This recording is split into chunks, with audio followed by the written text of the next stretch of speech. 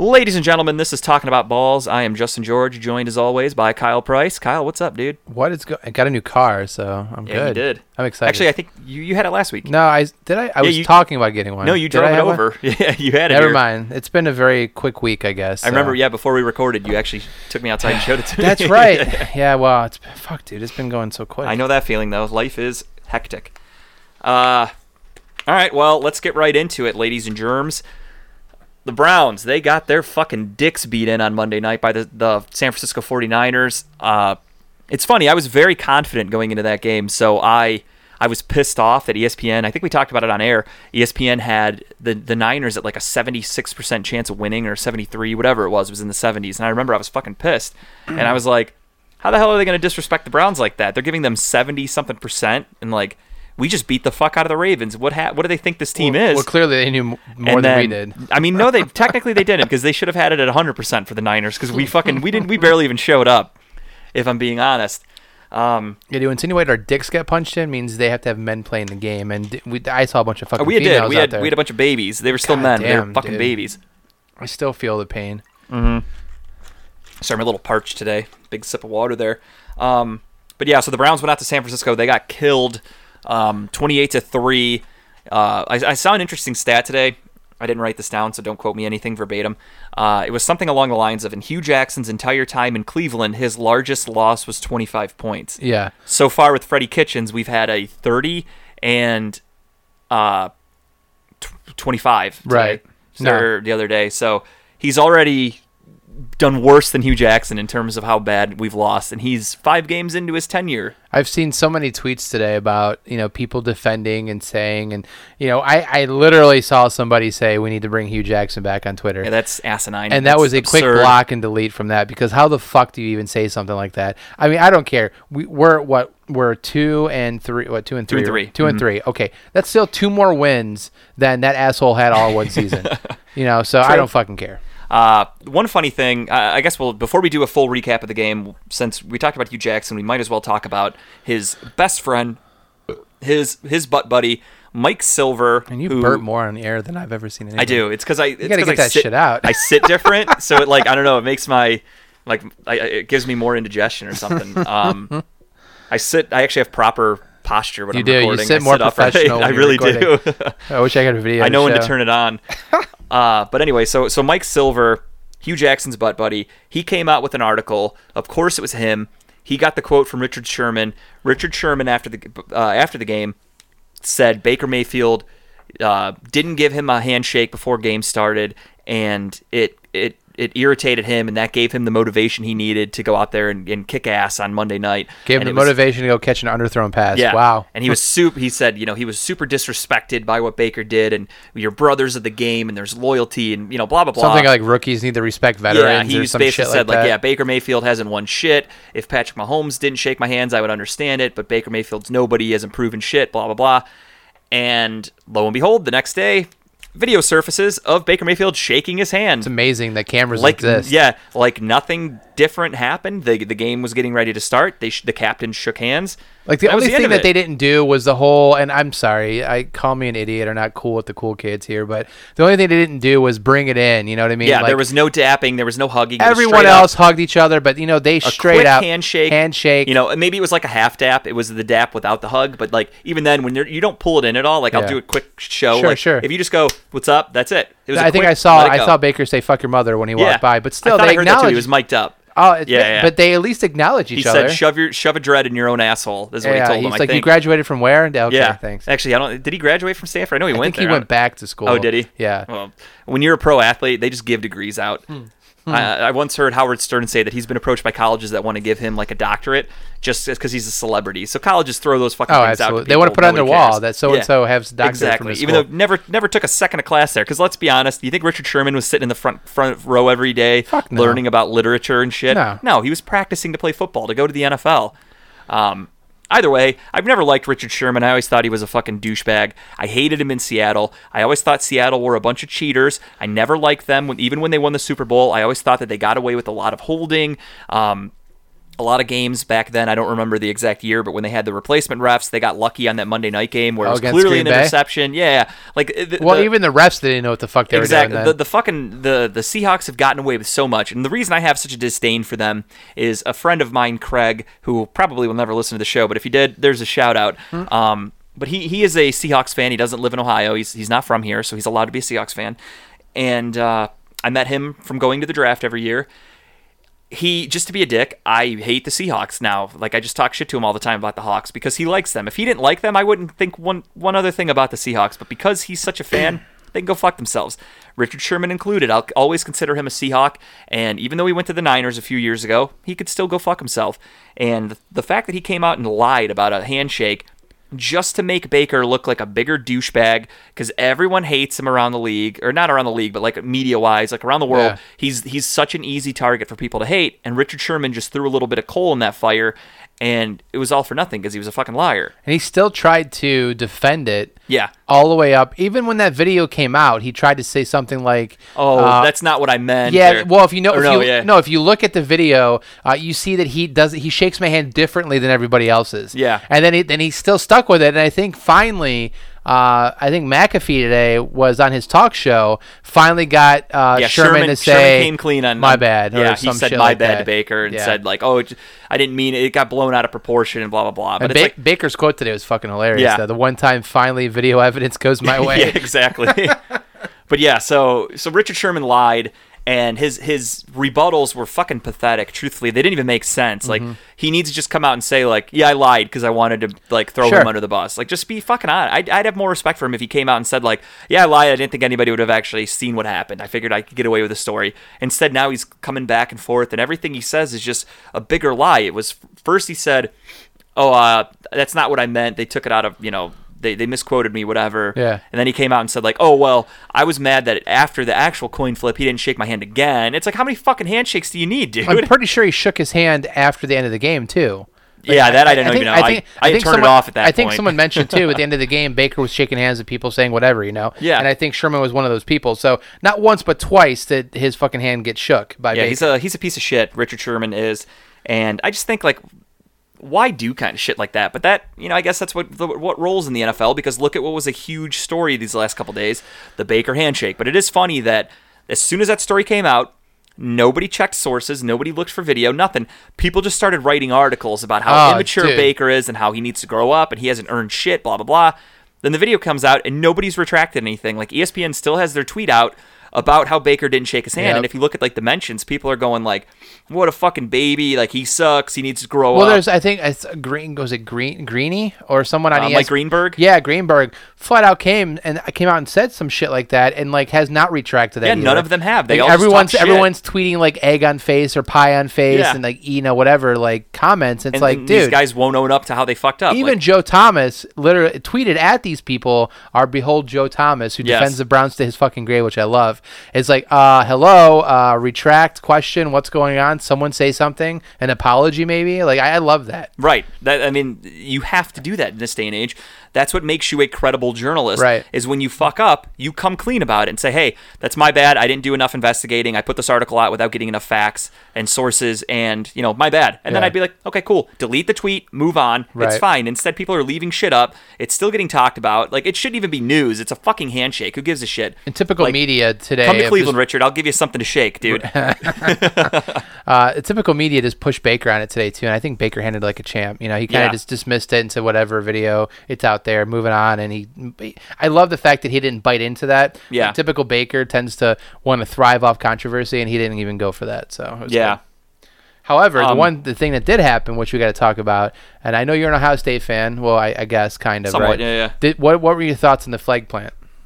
I had mixed feelings about it. I'm the kind of guy that, truth be told, when a guy gets drafted, I don't care about what college you went to. I don't have loyalty to any college because I didn't go anywhere. So, like, I could be the biggest whoever fan from Ohio State. Like, I love the Bosas. I loved them both. Football players, yeah. Yeah, I loved Zeke. Zeke got drafted by the Cowboys. Now, unless Zeke's on my fantasy team, go fuck yourself, Zeke. I'm not a Cowboy fan. I don't care. Give me a second. I'm going to take a sip here. Same thing with the Bosas. Like, I loved him. I wish the Browns would have taken Joey a few years ago. And then next thing you know, he's a Charger. And at that point, all right, go fuck yourself. I don't give a shit anymore. Well, the funny story with that is I'm mixed on it. I'm an Ohio State fan, but I think it's funny that he must have been circling this game on the fucking calendar. Yeah, that's what Baker said. Baker's like, good to know that he let this bother him for 2 years. Yeah, before he got his revenge. I thought when Baker planted the flag in center that it was fucking hilarious. Yeah, and he literally deserved to do that because he took Ohio State to fucking Pound Town that day. But at the same time, this guy is all he thought about was just getting a sack on this guy. It wasn't even like a clean sack. It was like a trip up, and Baker threw it out of bounds or whatever. I mean, in Nick Bosa's defense, he fucking ate us up dominated. that day. Yeah, he ate us up that day. I get it, but like he was waiting for the perfect opportunity to plant this whatever flag you want to call it. Yeah. But no, I thought it was funny, and then of course you heard on the radio this week, and the one thing I want to bring up is, as an Ohio State fan, everyone put out there, okay, so you're proud of this moment, but do you think that he quit on Ohio State last year? I was going to say that too. I 100% believe he did. You have a lot of balls to plant the Ohio State flag and act like you're some super diehard Buckeye, you're so proud. But yeah, you had a little groin injury and you decided to take the rest of your career off because you were so focused on making money. Which, don't get me wrong, I respect that. But at the same time, don't come out and act like you're some proud alum. But it's not like he stopped playing and was and partook in all of the games. Yeah, no, he quit. He fucking was done. left. He got hurt, and he said, "That's it. I'm going to go train on my own for the draft. I'm done with." I think he stopped going to school. Maybe he did classes and got a degree. I don't fucking know. Yeah, no, he said he was sitting out his last year. Yeah, but he didn't even partake. In he was done. He quit sidelines or anything. Yeah, so he was quit gone. on Ohio State. So in his mind, I don't even think he did it as a defend thing. I would defend Ohio State. I think he just did it to fucking get his name out there. I agree. That's what I was going to say. I think he basically, if this was a 1:00 game in Cleveland on CBS that only people in the Cleveland and San Francisco market are getting, and he gets that sack, I don't think it gets as much publicity, and B, I don't even think he would do it. I think it's the fact that it was a Monday night primetime game. All the fucking lights are on him. He knows it's a huge deal at that point, so I think he just did it for the publicity. With that being said, let's give a quick recap on the game. I mean, there's not much to say positive, I guess, for the Browns. A lot of very questionable decisions again by Freddie Kitchens. A lot of really shitty things. So my one big takeaway, obviously Baker had a terrible game. 100 yards, 2 interceptions? I mean, he looked, and a fumble. He looked lost. Technically 2 fumbles, but he only lost 1. He looked like a rookie that had never played before. And then you fast forward to... There was I consider this the play that changed the entire game, and that was Antonio Callaway's bobbled ball on the goal line. Touchdown. That was a fucking touchdown. Right, which unfortunately that was Baker's second interception. That one totally had nothing. He had nothing to do with that one. But yeah, so he threw a perfect pass to Antonio Callaway, and a lot of people I get too in depth when I talk football, so I have to bite my tongue to people, and I kind of want to tell them you don't know what you're talking about, but I don't do that. I had a guy at work the other day who at first was telling me, no, that's not Callaway's fault. That was Baker threw a horrible ball. And I'm like, what are you talking about? He's like, yeah, it was on his hip and to the side. And I said, okay, you have to think in terms of football. If he leads him with that pass, he has the chance of getting his fucking head knocked off in the end zone. So Baker put it in a spot where Callaway could have caught it on his hip, literally fall on your ass, and it's a touchdown. Nobody's going to touch you. If he threw it in front of Callaway would have to continue to move, and that's where you risk getting it, hit, getting your head taken off, whatever. So Baker put that ball in a perfect spot. He threw it low and to the side. Yeah, it basically hit Callaway in his left hip, I would say. That was about the accurate spot. He put it in a spot where all Callaway had to do is fall down. Yeah, you catch it, you cradle it into your belly. Because no one else was getting that ball. You're done. Yeah, it was a touchdown. Callaway couldn't handle it. He bobbled it up in the air. But going back to what I was saying, that guy at my work was just it was a horrible throw, blah, blah. And I defended it a little bit. I'm like, no, a lot of times in the NFL, a pass will look like it's a bad pass, but the quarterback had to put it there or else the guy wouldn't have been able to catch it. And he did come back to me a couple hours later, and he's like, all right, I rewatched that pass a couple times. He goes, that actually was a really good pass. You're right. So I was really happy to hear that I was able to talk to somebody about it. It's nice when people can come back and I was very happy that he told me that. Yeah, just feed the ego that the score was, it was 7-3. Oh no, I'm sorry, it was 14-3. So that touchdown there would have made it 14-10. Good chance after kickoff. There was only a couple minutes left. Good chance the Niners don't do anything and they have to punt. They go into halftime. So again, that took the win out of everything. 14-10 would have been a great halftime score.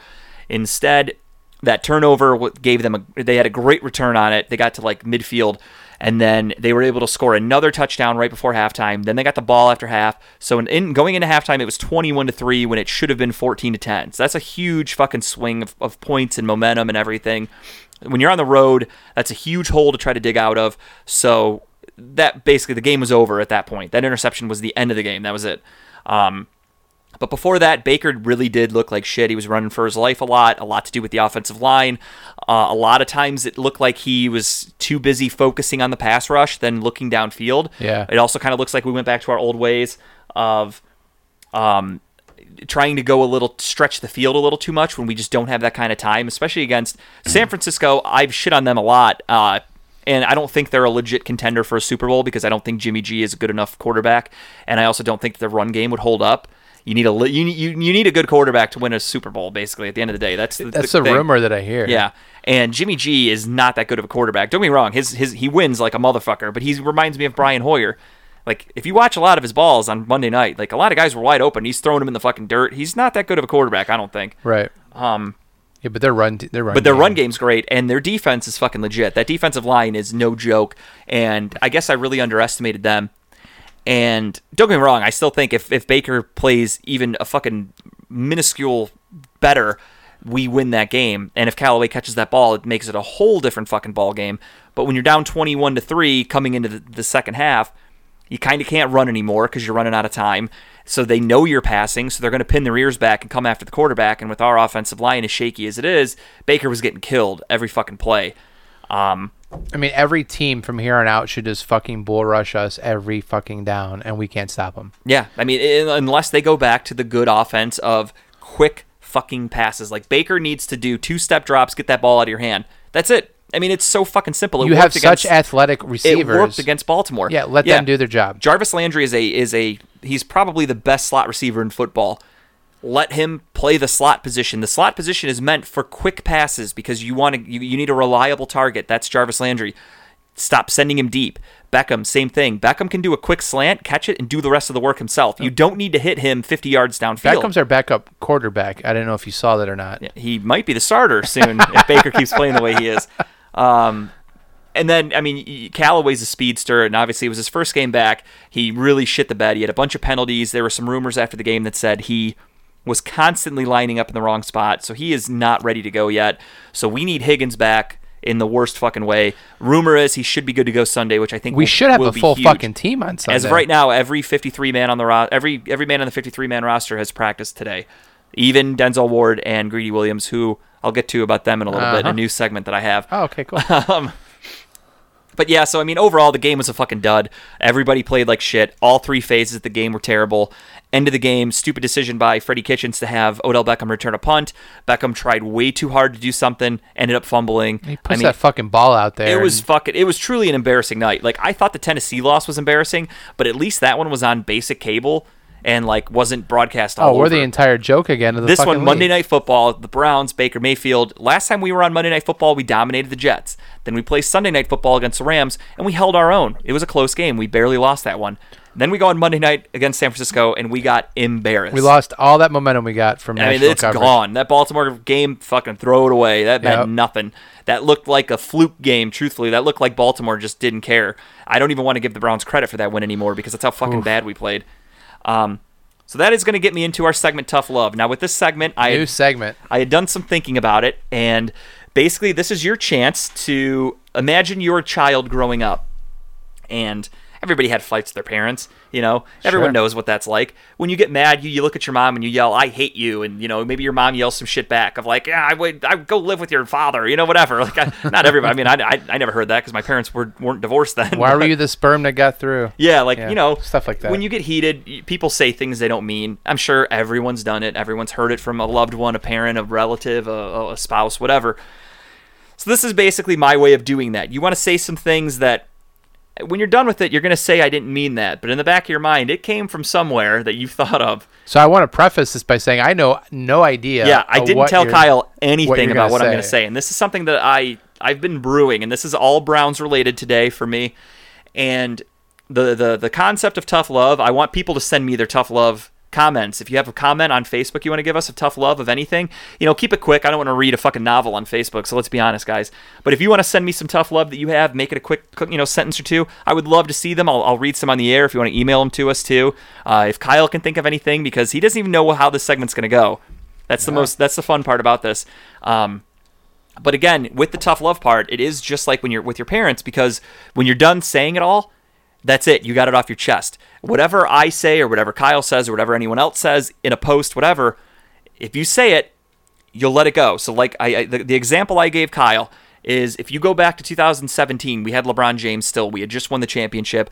Let's say he had a couple bad games. If you wanted to come on here and say, hey, LeBron, why don't you stop worrying about fucking Hollywood and Space Jam and worry about the fucking games? Like, if you wanted to rip him a new asshole, and then a week later, he has 5 triple-doubles in 1 week, you want to come out and go, oh my God, LeBron's great again. I didn't mean what I said. I sound like an idiot, blah, blah, blah. So this is your way of saying something that could make you eat crow later, and you don't actually have to eat the crow, because it's just... So whatever we say goes into the void. It goes away. Once you say it, it's out into the atmosphere, and it's gone. It's evaporated forever. Nobody can hold it against you.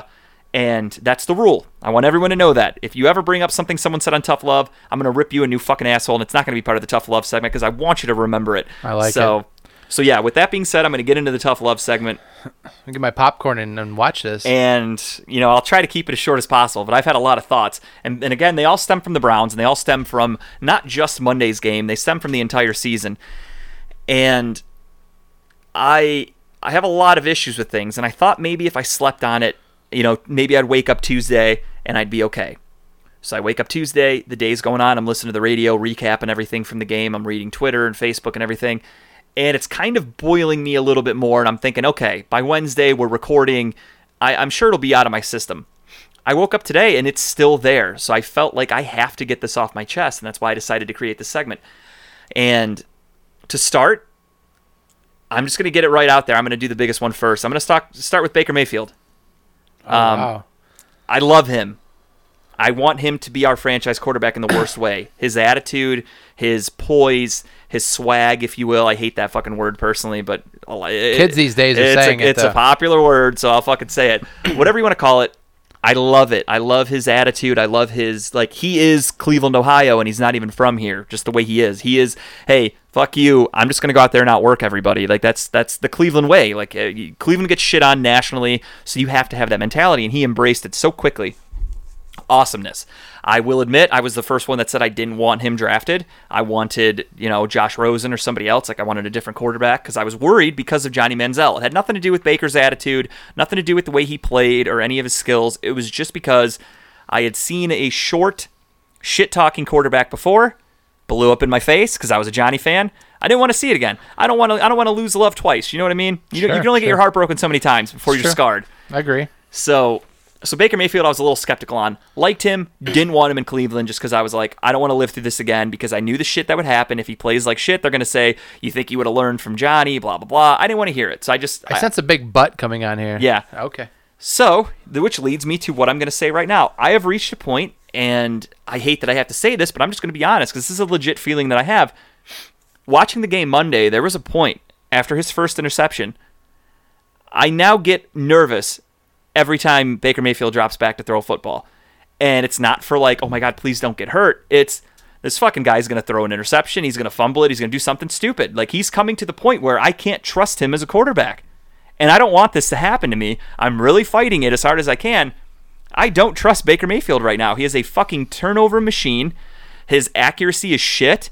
He's getting balls batted like it's going out of style. Basically, what I did is I took a step back from being a Browns fan, and I looked at this from a national perspective, from what other people see. And to the naked eye, anybody that said Baker Mayfield was overrated and shitty going into the season, they're looking right. And let's just call a spade, because I was listening to local radio yesterday, and everybody and their fucking brother is kissing Baker's ass still, going, oh no, Baker's fine. He's the face of the franchise. We're going to be fine. Stop sucking up to this fucking guy. Demand better, Cleveland. Demand better, Browns fans. You deserve it. We all fucking deserve it. Baker deserves it. He deserves to hear a little shit. He can't go and talk shit in press conferences and act like he's Mr. Super Underdog when he's going out there and playing like shit. You're not an underdog anymore, dude. I hate to break it to you. You were the first pick in the fucking draft. How is that an underdog? That's the fucking highest praise you can get as any athlete. And I get it. You still want to play that role of, oh, I'm little Baker. I walked on in college. Nobody wanted me. You're out of fucking college. You're in the pros now. Pay attention to the fucking game. Learn your reads, because it doesn't seem like you know what the fuck you're doing anymore. I am legitimately nervous that Baker Mayfield's going to turn into a bust. Yeah. And I saw your post the other day, and it gave me a little bit of a warm, fuzzy feeling about how other quarterbacks have had shitty second years. Sure. And I understand the sophomore slump is real. It's a thing. However, this is becoming a trend with Baker, like the way teams are game planning for him. And I'm starting to see this as not as a sophomore slump. This is a way of the NFL saying, we figured out how to stop you. That's it. Yeah. And your career doesn't last very long if you can't beat those people. And we're going into week 6. I don't want to hear excuses anymore. After every loss, we get our asses embarrassed. Baker plays like shit. I mean, he leads the league in interceptions, so it's not like I'm speaking out of school. And every game, the press conference is the same.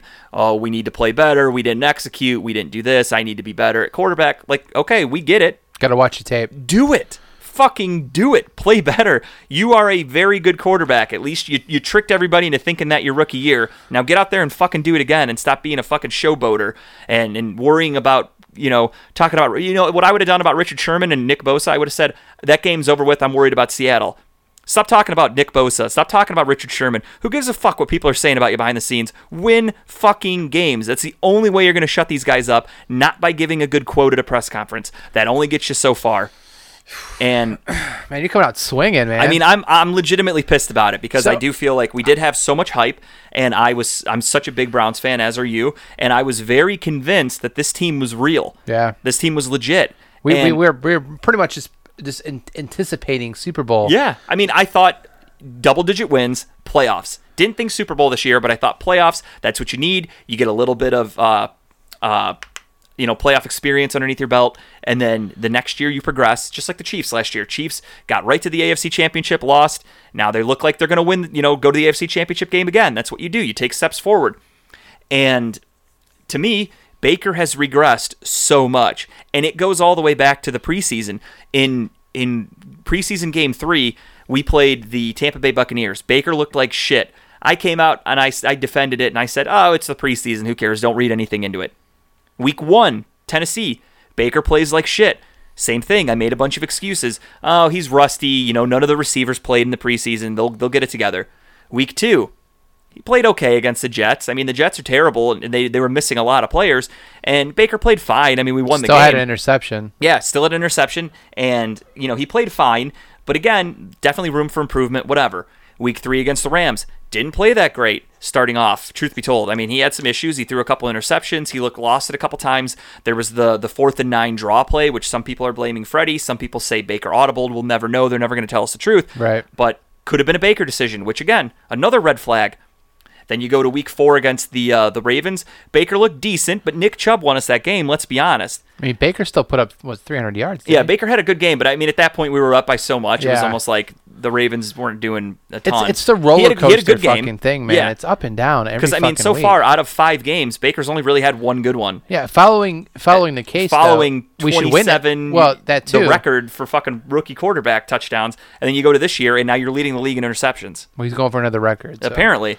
And, while you're drinking your water, just to kind of give my 2 cents on it. What I hate about this, and I really fucking hate it, because I'm every fucking week, I am, like you're saying, I'm defending the Browns. I'm sick of defending them. I'm defending the Browns. And making excuses. We're enablers. The only thing that fucking helps me is the fact that our biggest rivals to the East suck worse than we do this year. But you know what? Not really, though. And I'm to get it off my chest. Steelers are 1-4, but they've only lost by like 3 or 4 points. Every game they've lost, like they should have almost beat Baltimore on Sunday. They've put two if backup. Juju didn't fumble that ball, they could have gone down and won. They put 2 backup quarterbacks in who look decent and can move the ball down the field. Yep. I hate admitting that because I'm going to admit it now. Bo's probably going to listen to it. Chipper's probably going to listen to this and be like, fuck that dude. But I also hate the fact, too, that every stereotype that people talk shit about Baker, he's falling right into. Yeah. He's a one-read quarterback. He reads one, focuses on one, and throws it to one. He underthrows. He overthrows. The one pass to Odell on the first...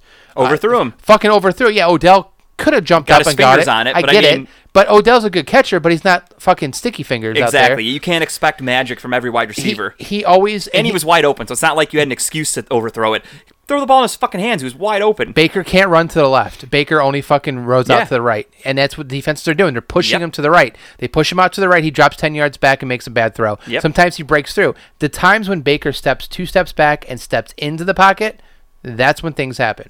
Yep. But he doesn't trust it. He doesn't trust the pocket. And you're right. Sometimes that has to do with the offensive line not giving protection. I get it. They're not forming a great pocket for him. I get that too. Yeah, don't get me wrong. This tough love segment is not just about Baker. I got a couple more people I want to talk about. But I'm just giving my 2 cents on it. So there's things that he could be doing differently that if he's watching his tape, if he's watching how he needs, they should know how to fix it. Yeah. You have 2 of the best fucking receivers in the game on your left and your right. And there's no reason why you can't be getting him the ball quicker than you are. You have one of maybe top 5 running backs in your backfield right now.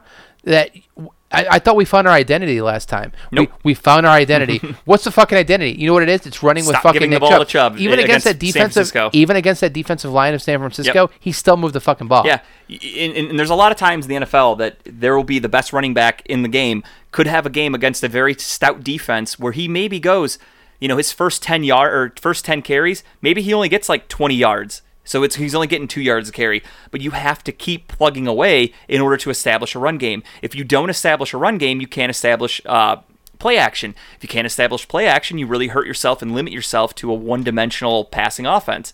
So all these things factor in. And the funny thing about this is, Kyle and I aren't saying anything that nobody out there can see. We have full-time jobs that are non-NFL affiliated, and we can see the issues with Baker Mayfield, and they're not getting corrected, which is going to lead me to part 2 of Tough Love. First and foremost, again, I want to end that segment by saying I love Baker Mayfield. I'm keeping all my Baker memorabilia. I still have faith in him, but as of right now, he is teetering on the brink of being a bust. And I just want to, and again, I legitimately am nervous every time he drops back that he's going to do something dumb.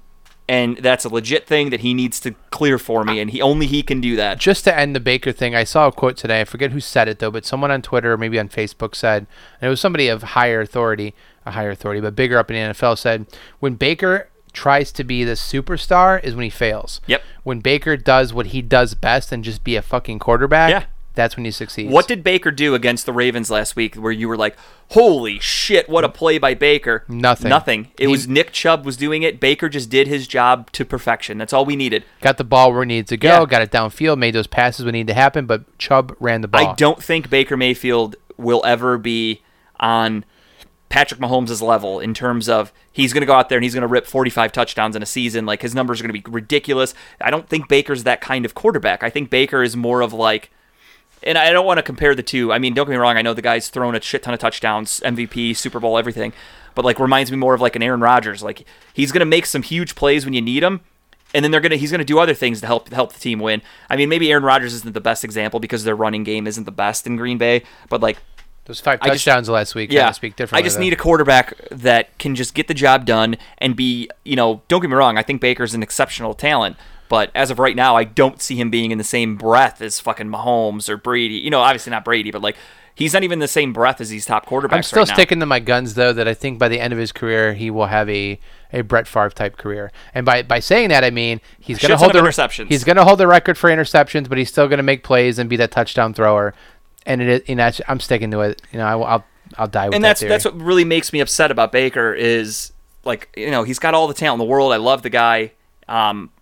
But you got to just get it done. And again, stop with the fucking quotes and stop trying to be cute in the media. Like, you should have never even brought up Nick Bosa and Richard Sherman because you got embarrassed on Monday night. Stop bringing it up. So that's my end rant on Baker.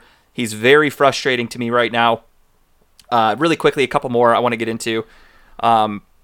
Thank God Denzel Ward is going to finally play football again. I kind of forgot that he existed. Does he play for the Browns? No, he's on the roster. He doesn't play, but he's on the roster. I know we had a Ward on our team, but I didn't know it was Denzel. Sorry. Denzel Ward is practicing again, and he's another guy that I took a lot of flack for. I know he's hurt right now, but I said going into that draft, I would love Bradley Chubb, number 4 overall, line him up against opposite side Myles Garrett. Fucking stellar. That would be amazing. They took Ward. You need a corner in the NFL. That's a very important position. And obviously you got a hometown kid. He's a very good player, but he was very undersized. I knew that when he was coming out of college. Lo and behold, come to the NFL. Because he's undersized, the guy can't stop getting concussed. hasn't had one this year, but he had 3 last year. He hasn't played this year. He played 1 game, and that was it. And then he missed another fucking 3 or 4. So, Denzel Ward, you need to start playing some games, dude, or you are, again, you're also going to be considered a bust. Same goes for Greedy Williams. Greedy Williams played 1 game, missed 4 in his whole NFL career. I know he was only a second-round pick, but for us, that was our first pick of that draft. So to us, as fans, you're almost like a number 1 pick. Right. So start fucking playing. Because speaking of bust, another guy I kind of want to throw under the bus that we all love and nobody talks anything bad about because everyone's so afraid in Cleveland, John Dorsey. A lot of people love this guy, but hear me out. And I did some serious thinking on this. Okay. He took Baker, who again, playing like shit right now. He's teetering towards possible bustville. Truth be told, if he doesn't get his shit together, he's a bust. That looks bad on John Dorsey. 4th overall pick, Denzel Ward, misses more games than he plays. Teetering towards bust. Moved to the 2nd round, Austin Corbett. That guy can't even get on the field, and he was drafted in the 2nd fucking round. Our offensive line is trash, and our 2nd round pick last year isn't even good enough to touch the field. Bust. Bad look on Dorsey. Nick Chubb, stellar. Good job. Truth be told, running backs can be found anywhere, though. I mean, I love having Nick Chubb on the team, but there's a lot of really good running backs that weren't even drafted or were very late round picks. So, I mean, I'm not taking anything away on Nick Chubb, but it's not like it's a super important position. And then you fast forward to Genard Avery last year. Had a really good rookie season. Where the fuck's he been? And he's been inactive every game this year. I don't know why. Is it a scheme thing? I don't understand it. I think it's a healthy scratch. He's been healthy scratches. That's what I'm saying. I don't know. Is it a scheme thing? Is he not practicing well? What's wrong with him? But he looked good. I mean, don't get me wrong. I think he was like a 4th or 5th round pick. So you don't really hold that against GMs. But again, that's another missed pick in that draft. Looking like. Then you fast forward, we traded the 1st round pick for Odell Beckham Jr. Everyone was excited. I love Odell. I'm not here to talk bad about him. He can't throw the ball to himself, even though he might try because he's got a pretty damn good arm. But he isn't doing anything. He's averaging 2 catches for 25 yards the last couple of weeks. Not to change the subject, that first play of Monday night was a scheme to get Callaway down the field, right? Yeah, that pass was supposed to go to Callaway. That's what I thought. But he saw Juice wide open underneath and said, fuck it. And that's what everybody was very impressed about. He has better field vision than Baker. And so you traded your 1st round pick. So it's that technically that pick is Odell Beckham. Right now, that's looking like a bust of a trade because he hasn't done anything. And you can't hold it against him. And Dorsey we trust is what you're saying. And then I'm not even done. Oh, jeez. And then you have your kicker situation last year, and then you draft Austin Zeitler or Austin Siebert with a draft pick, and he had a shaky preseason. Everybody's kind of like, what the fuck is Dorsey doing? How can't he figure this kicker thing out? So far, Siebert's been great, so I'll give Dorsey credit on that. That was a good pick. And then you traded Kevin Zeitler for Olivier Vernon. Olivier Vernon's been kind of a ghost this season. He had 1 sack, I think, on Monday. He has a couple sacks, but he hasn't really done a whole lot. I think he has 3 sacks or 4 sacks on the year. I mean, he's there, but I think he's more of a clone. But our issue, though, is Kevin Zeitler. I didn't think that was going to be that huge of a gap to fill. Missing. And that's what I'm saying. Are we really missing Zeitler? So was that a smart football move to dump a right guard to protect your franchise quarterback for a defensive end who's playing average at best? Yeah, but without him, does Miles have 7 sacks on the year? 8 sacks. But again, who's to say that you don't not trade Zeitler and you use a draft pick on a defensive end, or you have Genard Avery who could maybe play on that on the line. I know he's more of an outside backer, but maybe you can get him on the line. You have Chad Thomas from last year, who's actually playing very well so far, who could fill in on the line. He didn't play much last year at all, but another Dorsey pick. And then, that's pretty much it for this year. I mean, you can't judge any of the rookies, really, but Greedy Williams hasn't played, so I'll judge that one. And then you traded your 1st round pick, so you can judge Odell Beckham Jr. And, that's really the only knocks I have on him right now. And then he did hire Freddie Kitchens, who is my next victim here. Yeah. The slaughterhouse, what we should Freddie call Kitchens this. is looking like he is in way over his head. He is looking worse than Hugh Jackson, if I'm being honest, at sometimes because of the decisions that he makes. I go back to putting Odell Beckham in to return punts at the end of that game. Stupid decision. That's a horrible coaching decision. The 4th and 9 draw play against the Rams, again, I don't know if that was Freddie or if that was Baker. I just have to go with the head coach because I don't know any better. They won't tell us. And that could have been a really dumb decision. And then just in terms of the offense, him just being a head coach and trying to be the offensive coordinator or play caller at the same time for his first go-round, I just think is way too much for him to handle because our offense looks like shit. And everyone goes, what happened to this great Freddie offense from last year? And I think it's because he can't spend 100% of his time on it like he did last year when he had nothing to do with the defense. You have an offensive coordinator, though, right? Yeah. What's going on there? He's not allowed to call plays, apparently, but they still run his system, it looks like, because all of our plays are designed to go downfield, which is what he did in Tampa, which is what caused Jameis Winston to throw 1 million interceptions too. So we're basically running the Tampa offense, but by Freddie Kitchens. Freddie Kitchens is holding the fucking the sword. He's the leader of it, but we're running a shitty offense. It's not Freddie Kitchens. At least it doesn't look like it to me. And that makes me think he needs to... I mean, obviously, he can't step away and give Todd Munchin... Or what the fuck's his name? Munkin, yeah. Munkin. He can't give Todd Munkin all responsibility on offense because then it doesn't really help anything. So I think Freddie kind of backed himself into a corner by hiring this guy for the offensive coordinator and not allowing him to call the plays. I really don't know what the issue is, truth be told. It's just fucking frustrating that a head coach is starting off so poorly. And anybody you didn't touch on this? I mean, you pretty much just... No, I mean, if we had time, I'd rip the whole fucking team. I'd go top to bottom. I mean, you start with the top. The owners, Haslam's too? Yeah, I mean, fuck Jimmy Haslam too. He's a crook. But in all seriousness, though, like, that game was super frustrating. Again, as I've said on the show 1,000 times, I'll say it again. I hate losing more than I like winning. So a loss pisses me off way more than a win gets me excited. So this loss is still simmering inside of me. I'm still fucking angry about it. And it's just, I'm so sick of being an embarrassed Browns fan. I'm so sick of the offseason. I defend them, I talk shit, and then the season starts, and I have to tuck my tail between my legs because they do everything that people have said they're going to do. Going into the season, we were all saying Browns are going to be a 10, 11, 12-win team. They're going to playoffs, no doubt. They're so fucking great. Then the season starts, and everybody that was saying Baker's a bum, everyone figured him out. Odell's gonna suck. He's a troublemaker. Freddie Kitchens doesn't know what the fuck he's doing. Boom, it's all happening.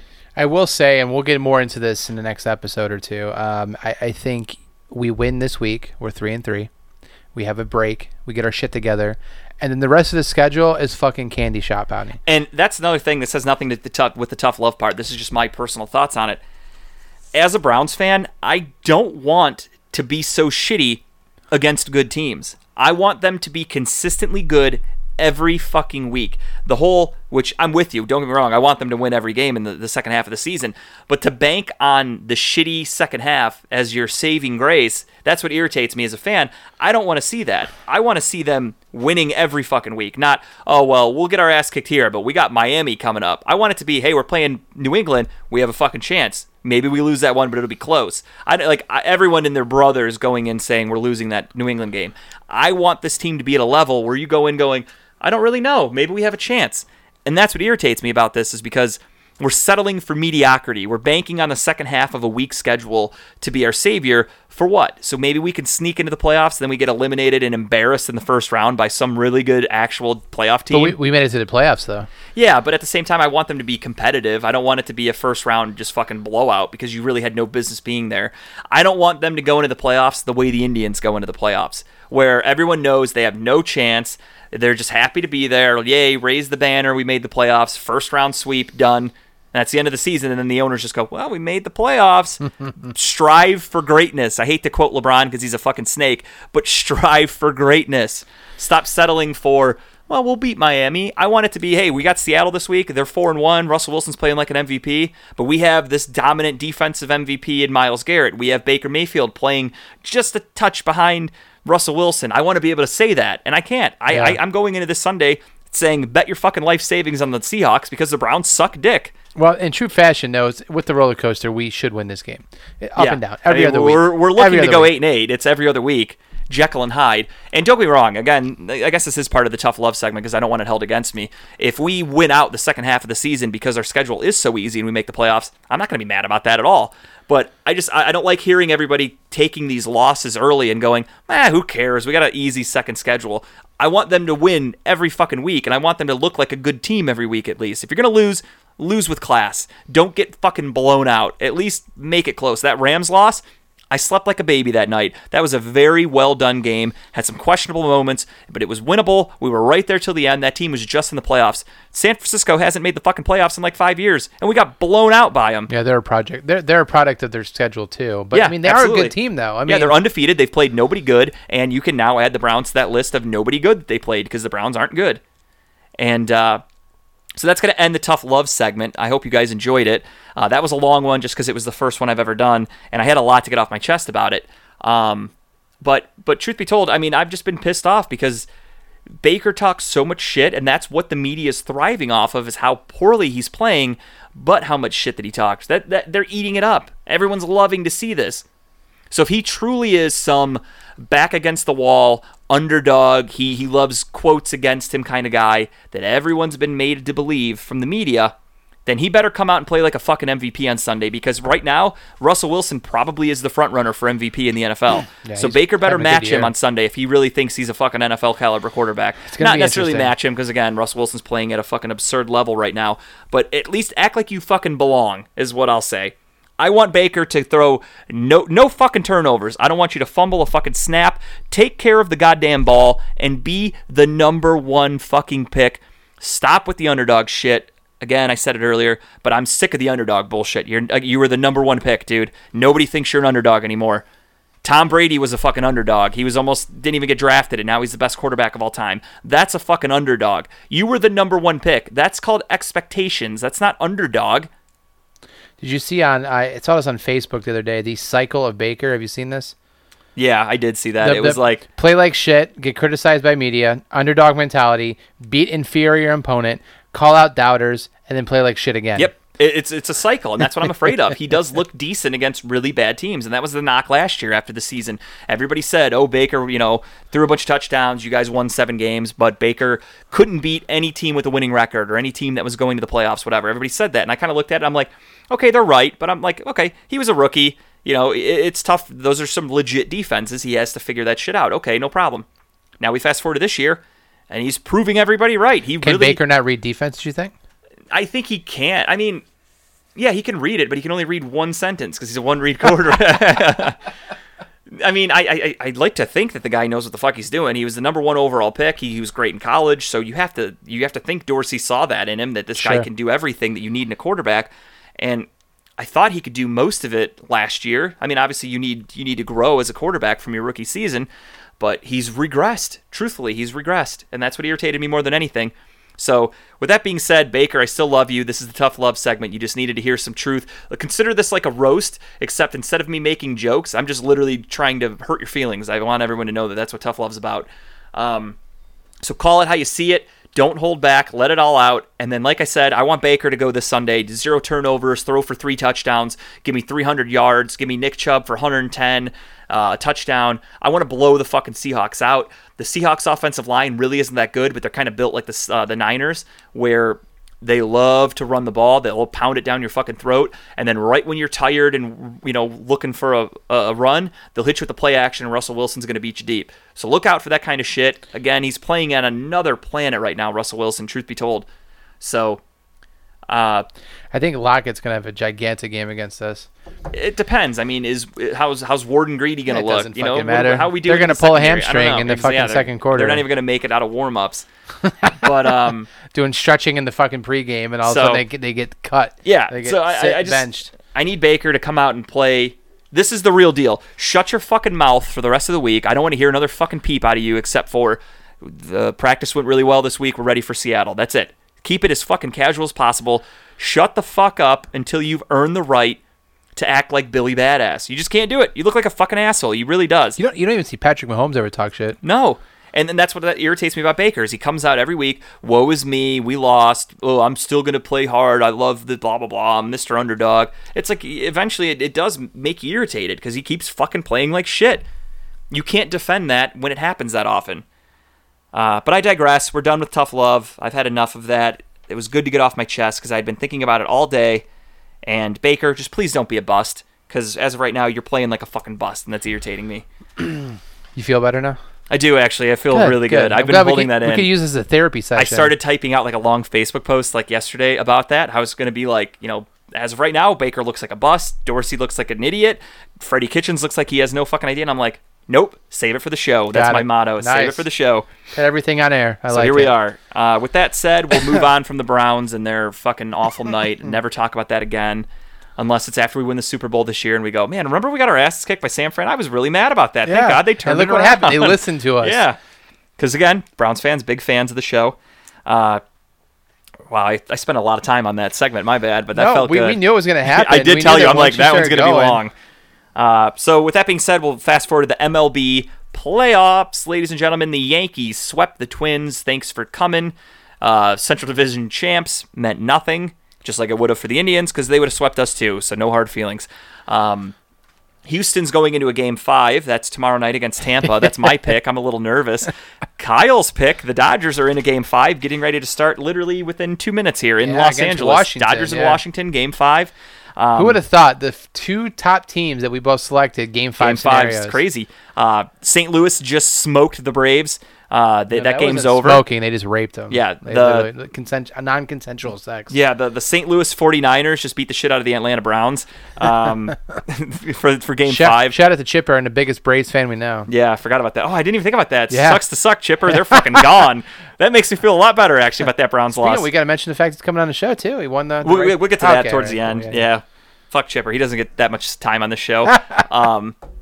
So yeah, the Cardinals just beat the shit out of the Braves, and then that was it. Those are all the series. So Kyle and I are still technically alive in our pick. We'll find out after tonight. Maybe not for long, but we've already decided if God forbid both teams get eliminated in the first round, pick new teams. Yeah, either double punishment or we're just picking new teams, and we both voted on pick new teams. So fuck the punishment idea. We're gonna go with new teams. So go Yankees. I'm just kidding. I don't have to worry about that yet. But yeah, so we'll get to that. The playoffs have been really great so far. I don't know if you've been watching. Partly, not much. I mean, I love baseball. I watch as much as I can. But when the Indians aren't in it, I really lose. I mean, but it's still, they're good games. Playoff baseball is unlike anything I've ever watched because I think it's the best playoff in all of sports, truth be told. You don't think NBA Finals is anything? Yeah, I think it's too fucking long. That's what even as a Cavs fan, I got 4 years of the finals in a row, and I fucking hated every minute of it for the most part because every game didn't start till 9:30. I work. I live on the East Coast. That's miserable for me. Yeah. No, I get it. I get it. Everything about the finals, it's one game and then they give you 3 days off and then 4 days off. The finals take like 3 weeks. The playoffs started literally a week ago today. There was a wild card game for the playoffs and they're already finished with almost fucking every other series. There's only one game left tomorrow. That's it. Well, they got an all-star starting tonight for the Dodgers. Dodgers have a lot of all-stars on their team. They're also going right to Clayton Kershaw as soon as they need to go to the bullpen. They're expecting Kershaw to get them 4 to 5 innings, they said. Oh, yeah? Nice. Oh, yeah, they're going all... It's a nice guy to have in your back pocket, right? And that's the cool thing about baseball playoffs is they're going to get a couple days off before the next game, and then, it's a 7-game series, so you don't have to panic and go, okay, we need you for game 1. You can go, okay, we'll go with our second guy or third guy, and then we'll worry about the rotation. Because you have 7 games. First round, a little different. You only have 5. Obviously, this is a game, make or break game right here, game 5, do or die. You're going with you're throwing out your best punches here. So, Great move by the Dodgers. Even though they're your team, I am pulling for the Dodgers. They're my favorite National League team, always have been. So I'm a closet Dodger fan. Yeah, not gonna lie, my butt's puckered a little bit here. And that's why I love playoff baseball because it's just every pitch is so important, and there's so much more strategizing. It's the same can be said with playoff hockey because playoff hockey is super intense. I'll give everyone credit on that. I'm not the biggest hockey fan, but playoff hockey is on another level. We haven't even talked hockey on this. The season started. If anyone didn't know that out there, I am a Los Angeles Kings fan. I follow them very loosely. And the rest of the NHL, I truly don't follow. So if people want to have like a legit NHL conversation, I am not the guy to do that. We'll have to bring Sean in for some legit NHL conversation. Yeah, Sean's the NHL guy. Yeah. He's a big Blue Jackets fan. He's our pseudo producer, and I know he loves hockey. I love the Kings. That's my team. I follow them on all social media just so I can keep up with everything. But with them being on the West Coast, I rarely get to watch their games. So I just wake up and check the score. Basically, that's how I keep up with them. Last year they were shitty. They were horrible. I think they had like the 5th overall pick. I don't even remember the guy's name because in hockey it doesn't matter. Probably from Canada, right? French? Russia, maybe? I don't even know. Okay. Yeah, something. I don't know. It's a good guess, yeah. He's somewhere that probably has free healthcare. So he's not American. But yeah, so I'm a big Kings fan. Again, they're the only ones I follow. And I want it on record that I started following them before they won their first Stanley Cup. So I don't want anyone to think that I'm some front runner. I've been with them before. I literally started following them the year they won their first Stanley Cup. One of these times you're going to have to give a backstory as to why you started liking them. I mean... Not today, though. It's really quick. I'll do it right now. It doesn't matter. So I was looking into teams I would follow for the NHL. And I was a little influenced by this one band that I listened to. They're called The Ghost Inside. The lead singer diehard Kings fan. He was always posting about him. So that's why I started looking into hockey. And I'm like, maybe I'll pick a team. Who should I root for? My first thought, obviously, was Columbus Blue Jackets. I'm like, they're close. Why not? And then I did some digging, and I thought about it. This was before LeBron came back. He was still in Miami at this time. And I thought, holy shit, the Los Angeles Kings had Wayne Gretzky, the best NHL player of all time. He never won a championship with them. He had to leave to win his championships. And that's when I thought, oh my God, the Kings are just like the Cavs. They're just like a Cleveland team. Wow, that's when I went, that's that's my team there. And then that same fucking year, no lie, they won their first Stanley Cup. Because of you. I like to think so. I broke the curse in Cleveland. They won that championship. Made it known to the world that you were Fast forward a couple of years, and then the Cavs finally figured it out. Because of you. Yeah, exactly. And now hopefully this tough love segment, the Browns figured out. I see the connection now. It's all coming back to Justin George. Hey, if the Dolans would fucking listen to me once in a while, they'd have a bunch of fucking World Series championships. I like to think I know a little bit of what I'm talking about, but interesting. But truth be told, that's why I like the Kings, because they had the best hockey player of all time. And he never won anything with them. He had to leave to win. And I thought, that's the Cavs. That's LeBron. That's Cleveland. And I thought, that's me. I'm comfortable with that. I can get used to that kind of shittiness. So I became a Kings fan. And here we are. I like it. Many years later. It's all you. And yeah, basically. I'm not going to argue with you. So yeah, I'm very excited about that. So while we're talking about LeBron and other sports, quick thing about NBA. The season is starting a week from like today, I think, or tomorrow. Yeah, they're knocking out their like 4 or 5 preseason games this week. Yeah, it's close. The season's starting soon, whenever the fuck it is. Who cares? Honestly, I honestly feel forgot. Like it didn't even end. I forgot the NBA was even starting again. The Raptors again. literally won the championship like 3 days ago, and the season's starting again. There's no offseason in the NBA, which it's funny because they try to be like the NFL so bad, because the NFL doesn't have an offseason either. I mean, they do, but they don't. The NFL's planned it out to where every month of the year there is a big event for them. It's either the season starts, August is training camp and preseason. That's huge. They own that. Then you go to September, which, playoffs are getting ready to start for baseball, but the NFL season's starting, and that's bigger than anything. And then you go to October. You have baseball. You have hockey starting. You have basketball starting. And then you also have NFL still going, which is always going to be king. Same thing with, every month until February, you have NFL football, and you have the Super Bowl, so they get credit for that in February. Fast forward to March, they have the draft, the draft is in April. They have the combine. They have the free agency starts in March, so they have something every month. Training camp, they take the news segments as much as they can every month. They own the world, NFL. So NBA is trying to kind of do the same. They're trying to go global with it, though, and they've gotten themselves into some hot water because the GM for the Rockets tweeted his enjoyment of seeing protesting going on in China due to people wanting democracy over there. We're not going to get into politics in here on the show, but obviously China is known for communism and shit like that. And he basically said, I'm proud of the people that are standing up against that. Good for them.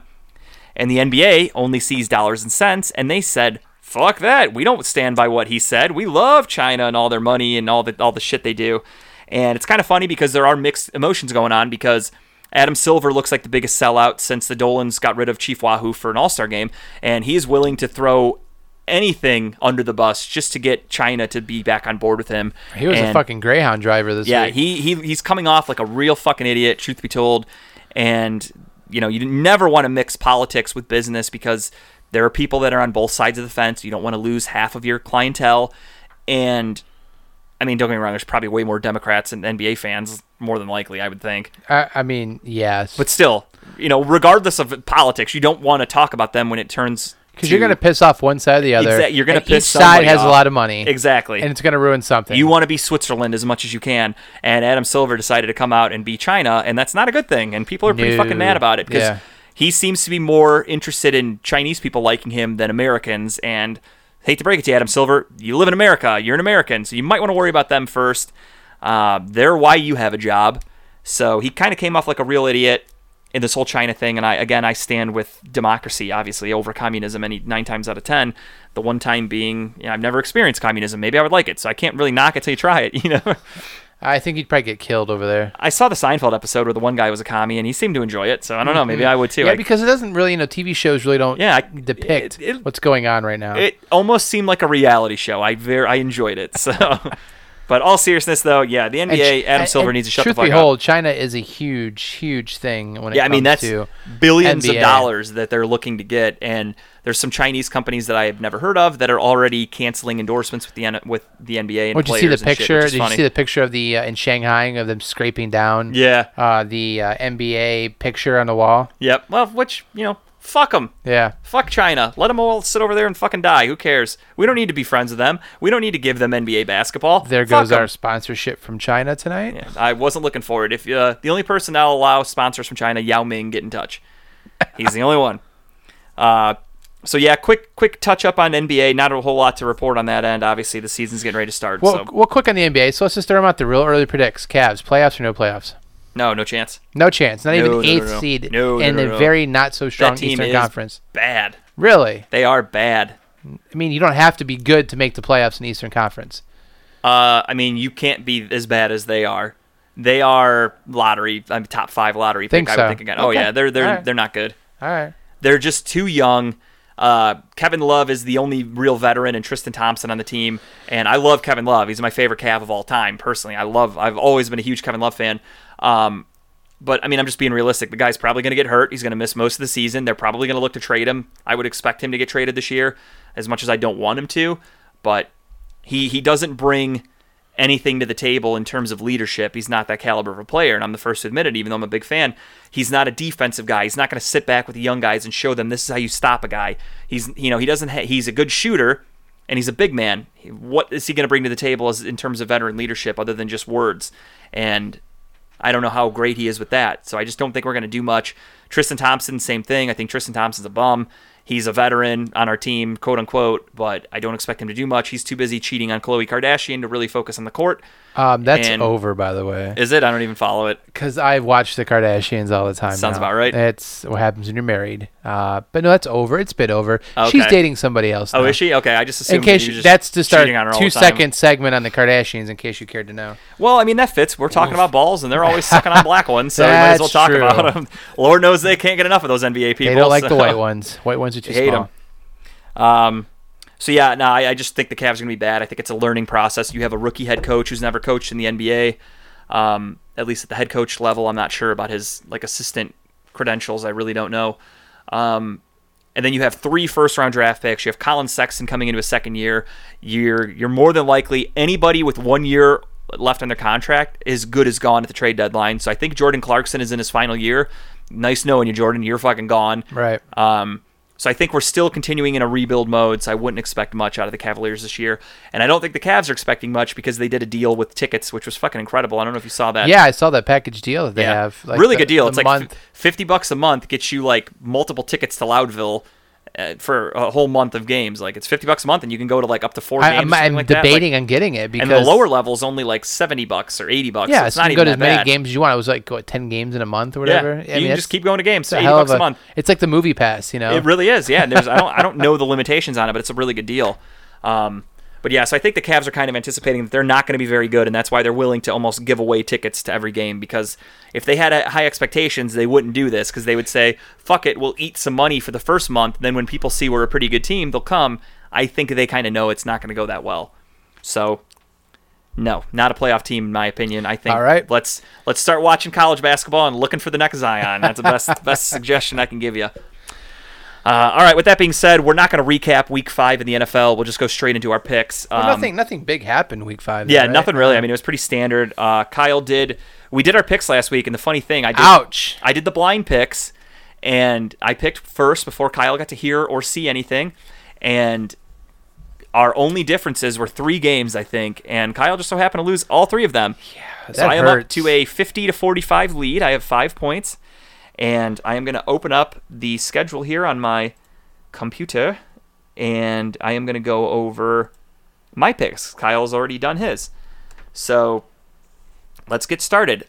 New England against New York at New England. I mean, this was probably the toughest pick of the week, if I'm being honest with everybody. This one's a real toss-up. You have almost everybody on offense for the Giants out, and you have the Patriots who look like they are going to win another Super Bowl with their eyes closed. I'm already writing your tough. answers. Yeah, so. New England, obviously. It's a fucking no-brainer. Carolina versus Tampa Bay. This one is in London. Carolina has been playing really fucking well. Christian McCaffrey is playing like an MVP. It's going to be between him and Russell Wilson at this pace. Kyle Allen's playing really well in the shoes of Cam Newton. Like, they might legitimately have a quarterback controversy going on. It's funny how some of these backup quarterbacks coming in are playing better than, yeah. Garrett Gilbert, what are you up to on Sunday? But yeah, and they're going up against Tampa Bay, who Tampa Bay has been another up and down team. They've always been that way with Jameis Winston. Since this is not a home game, it's technically a home game for Tampa Bay. I'm not going to count it as that. I am going to go with the better coached team because traveling to London is tough, and that's a huge thing, and you have to have mature players on your team, and I think Luke Kuechly, Christian McCaffrey, and Ron Rivera are going to stay focused, and I think they're going to get this W, so I'm going with Carolina. Yeah, I picked Carolina on that one as well. Oh, you did? Yeah, just for the simple fact that I agree with what you said. Carolina's playing very well lately, and I think Christian McCaffrey is going to have a hell of a fucking season. But no, Carolina for the win there. Browns against Seattle, game number 2 o'clock, first game on Sunday for us, 1 o'clock. Seattle. Until the Browns, like I did before when I picked Baltimore, until the Browns prove me wrong and can stay consistent and actually look like a real fucking NFL team, I'm not picking them ever again. So, Seattle, that was an easy one. So, I mean, easy for you, but I'm going with the Browns. So Kyle likes his deficit to get even bigger, apparently. No, I think the Browns, like I just mentioned a little bit ago, the roller coaster up and down. Every other week, they get it together. I think this week is one of those weeks to get it together. They're at home. I think Baker does what they have to do, and I think Chubb has a pretty decent game, and I think the Browns take it. I hope so, but again, until they look like a real NFL team, I'm not picking them, so Seattle it is. All right, then. Next game, probably game of the week. Truth be told, I think this one's a fucking great one. Well, it's got some competition for game of the week, but Houston at Kansas City. Kansas City coming off their first loss.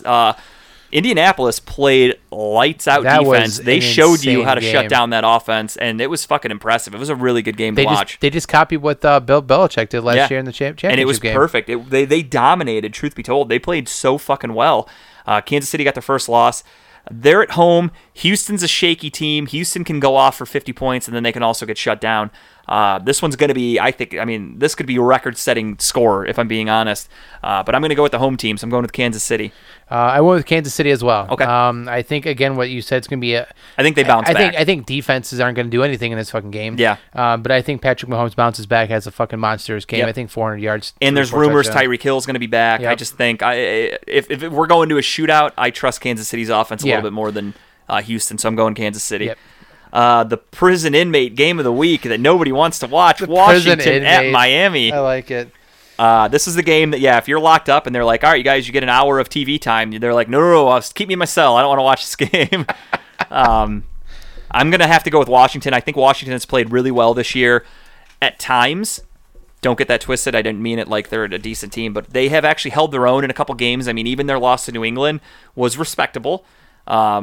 Beginning of the year, I think it might have even been week 1, they got off to a pretty good lead against the Eagles and then inevitably pissed it away, but they started off pretty well. So Washington at least has the firepower to contend in some games. They remind me of the Hugh Jackson Browns, essentially.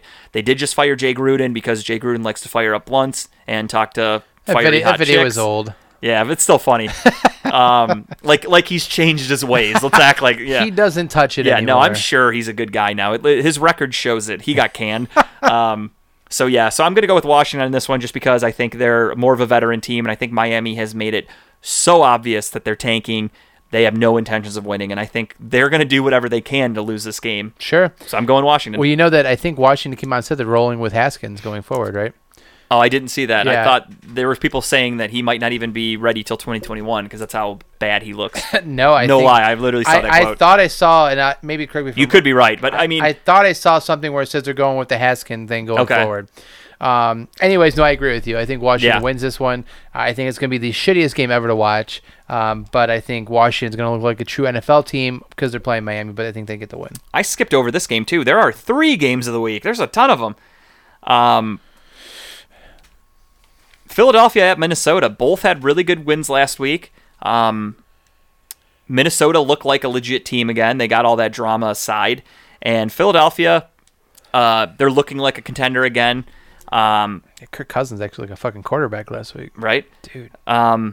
So I got to go with the home team. I'm going Minnesota. I think Minnesota's figured it out. I think Minnesota's defense is playing really well. I think Dalvin Cook's going to cause issues for Philly's defense, and I think their offensive game, they got Adam Thielen heavily involved last Sunday, And I think this week they're going to get him involved as well as Stephon Diggs, and it's going to be the total package. You're going to see what this Minnesota team can do.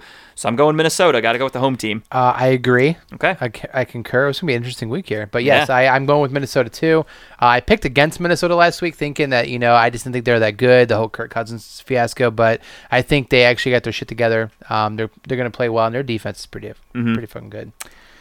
Next game, I already know Kyle picked Jacksonville because Kyle's going with the Jacksonville pick every week, so I'm just assuming that he did pick them. I am going with Jacksonville, so you can tell me you did not, did you? I did not. Okay, I'm going with Jacksonville. I rolled with New Orleans this week. I think two-glove Teddy Bridgewater is actually playing pretty fucking well down there. He really is, but I'm going with Jalen Ramsey's back. Jalen Ramsey is either super Jalen Ramsey's back, or he's back to play. Jalen Ramsey's back is okay. Okay. So he will be back in the game. But yeah, I think he's coming back. I don't know if is he going to be pissed off that they haven't traded him yet? Is he going to be happy?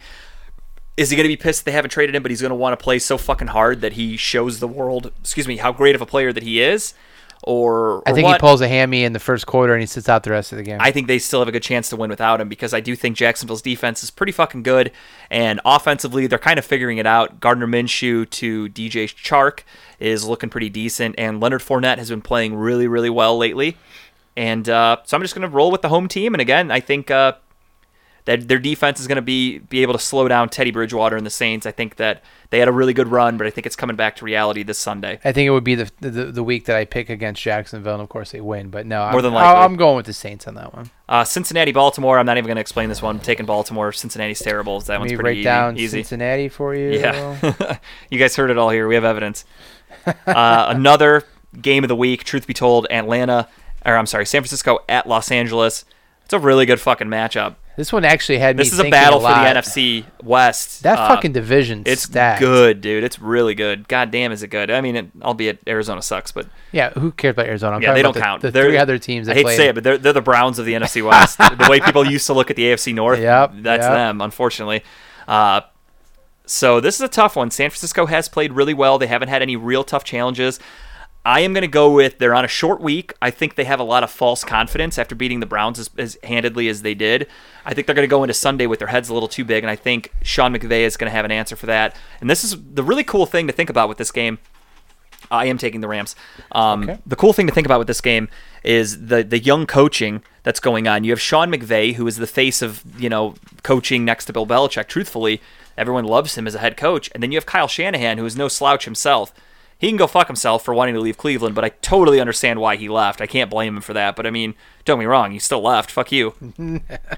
It's like I don't know. I don't have kids, but imagine if you had a daughter and she cheated on her boyfriend, and that boyfriend dumped her then because she cheated. You're gonna side with your baby girl. You're gonna go, fuck you. Get the fuck out of my house, kid. You hate that guy, even though he's in the right. I don't disagree with why he did it. But so exactly. So that's gonna be a really good coaching matchup. I'm kind of excited to see highlights from that game because I won't be able to see it live. But that one should be a really good game. Atlanta at Arizona. Arizona kind of came to their own. They got their first win of the season, but albeit it was against Cincinnati, so not that impressive.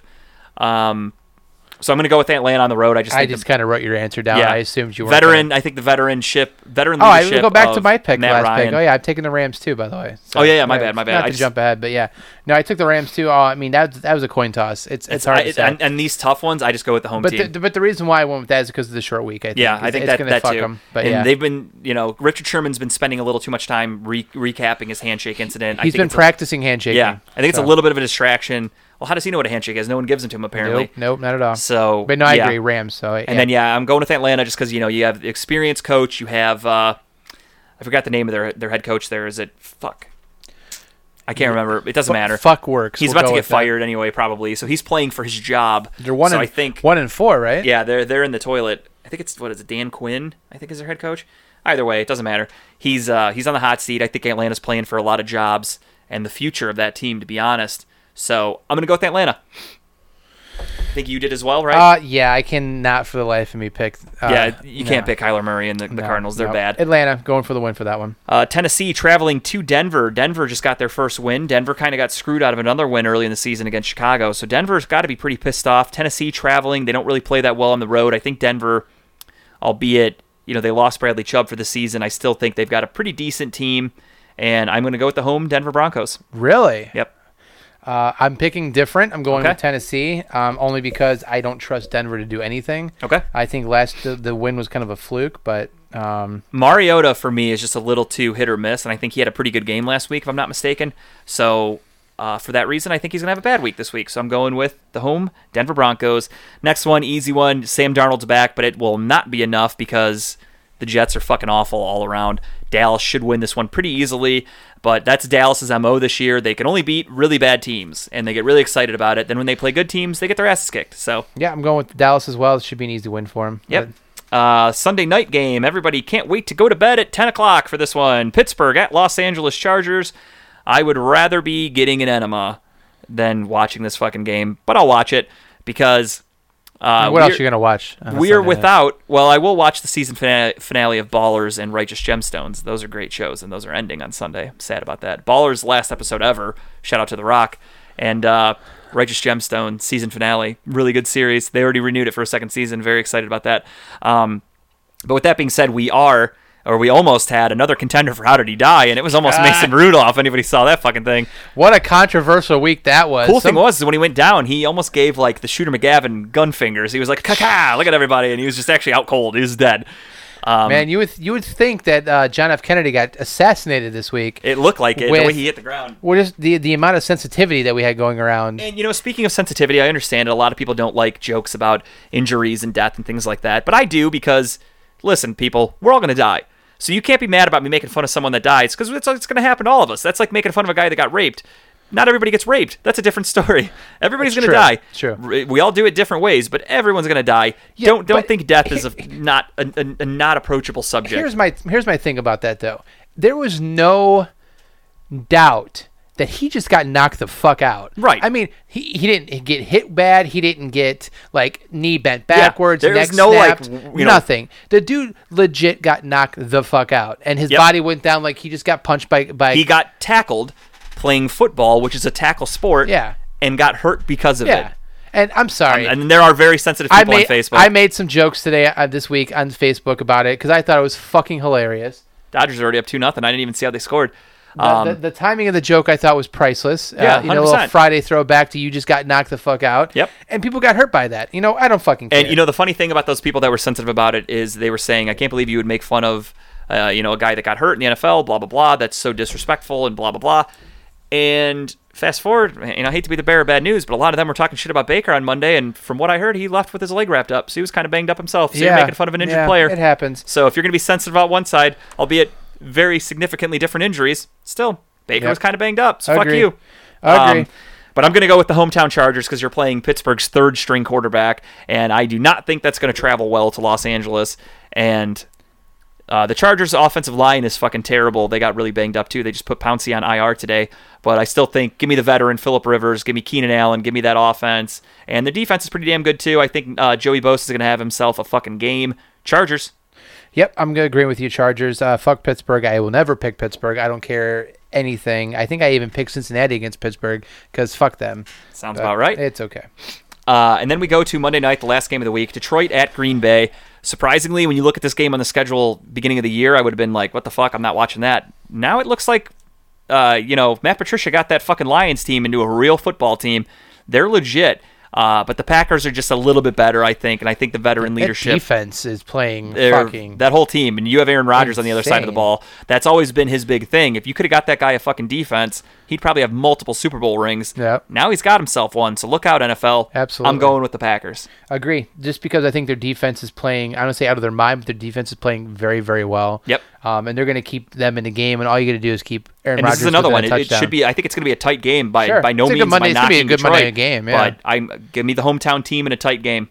So we got 3 differences this week. So I can make up 3. This is and huge. Be down by 2. This is huge. Or we're just going to blow me out of the ass, and you're going to be up. The cool thing is that the points are going to change a little bit because we are getting deeper into the bye week. So there will be. Yep. I mean, we had 4 teams on a bye this week, so we should be all right.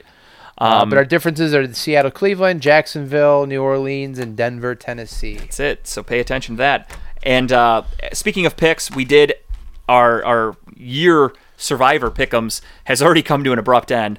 Chipper, he, unlike his Atlanta Braves, he won, so he is moving on. It's Atlantic Braves. Oh, yeah, the Atlantic Braves. I apologize. I forgot they moved so close to the sea. So Chipper did win, which the prize for that Survivor pool is to be a guest on the show one time. So we'll figure that out in the future. Obviously, it's going to be after my wedding and trip and everything because I have way too much going on to worry about. He's actually going with us on the trip. He'll be at the show down. Oh, okay, that actually works. As long as he's paying for his shit, I don't care. Yeah, he'll be down there with us. So. Perfect. So congratulations to Chipper for winning. And then I did reopen it up for the remaining guys that did get eliminated just because it's only week 6. I don't want this contest to be over with already. Yeah, it's been fun. I mean, the interaction. It was cool, but I don't want it to be over with. Sure. So I invited everybody to come back. And once we get our logo and shit situation figured out. Any update? Not yet. So Okay. we'll get some merch made and eventually. And then we'll get whoever wins the second go-round a T-shirt, unless it's Chipper, and then he gets nothing because you only win once. That's my new rule. It's official FCC law. It's a good rule. Yeah, it's a good rule. You only win once. That's it. Yeah, I get it. I like that. But yeah, so thank you to everybody that participated in that. And that's pretty much it for this episode. We went a little longer than normal today, but that is because... Had to get some shit off the chest. Tough Browns loss. And because this might be the last episode before the wedding. Again, I have so much going on. It's not even funny. I know a lot of people think I should just change my schedule whenever I'm kind of busy. But unfortunately, I can't do that on this episode. So... I'm getting kind of tired of having to change my schedule to meet your fucking needs. That's fine. And I understand. Some people have spoken their piece, and we saw how that ended. So it's true. But yeah, so I am a little busy. We are going to try to get an episode in before we go. But if we can't, in case I die down there, from the bottom of my heart, thank you to everybody that's listened to the show and done everything to help support it. I love doing this more than anything. It's so much fun. I mean, is there 11th episode, 12th? Fuck if I know. I have no idea. I mean, honestly, from where we started to where we are now, I mean, things are just... Yeah, things are great. So, honestly, sincerity, thank you to everybody that listens and participates. The more interaction and feedback we get from you guys, the better. Again, we're working on phones and shit like that and voicemails and all that shit so we can get people more interactive. But for the time being, we have to go kind of old school. I know it's funny saying old school, but send us emails, Facebook messages, posts, comments, whatever. Pigeon carriers works too. I'm fine with that. You want to send me snail mail? I'm cool with it. Any suggestions or topic ideas or thoughts you have on the show, send it my way. If it's worth being on the show, I'll read it for sure. Give everybody a shout out, whoever sends it in. We love fan interaction and fan feedback. If you have a topic that we've never talked about that you would like to hear, send it our way. We're more than appreciative of anything you guys have to offer. So again, with that being said, we're going to try to record one more before we leave. When we're down there, we will be doing some Facebook Live video streaming. We're going to be recording a bunch of shit on video to then edit together for a post for everybody. We're going to do some audio recordings to have clips for everything. We won't have full shows down there, which obviously you guys should expect that. We'll have a couple live from a swim up bar episodes. Yeah, like via video. I mean, like we won't do any recorded episodes. But yeah, so hopefully we can get one more in before we leave. But if not, we'll be back. Just take the break. Enjoy. A few weeks off, if you will. And if we all die in the plane... Exactly, yeah. If somehow we die, thank you for everybody for taking part in this. Please play the Rex Ryan interview at my funeral. I think that might have been some of my finest work. So please play that. Thank you again for the feedback on the Rex Ryan thing. I got nothing but positive things. People loved it. Definitely going to be doing more shit like that in the future. That has actually really stemmed other celebrities to want to reach out to us. Yeah, we got in touch with Rex Ryan's publicist, and we now have... just a revolving door of guests that are lining up to be on the show. Yeah, we've actually got to book them out. I mean, we've got some people who want to get on the show like today. We had to Yeah, but we were like, no, we can't have guests back to back. We don't want to overdo it for our guests or for our audience. So thank you guys. That's going to do it for this week's episode. Hopefully we will be keeping up with our picks while we're in Punta Cana, and we'll post those on the on Facebook and everything so everybody can see that. Maybe one of the live videos we can do our picks. We'll do our picks. Yeah, we could do that. That's not a bad idea. Right from the pool. I'll bring some notebooks and shit down there. We'll have pen and paper, so we'll keep track. But that's it. So thank you, everybody, for listening, and that's going to do it for this week's episode. Kyle, anything? Nothing. Have a great night, folks. See you guys.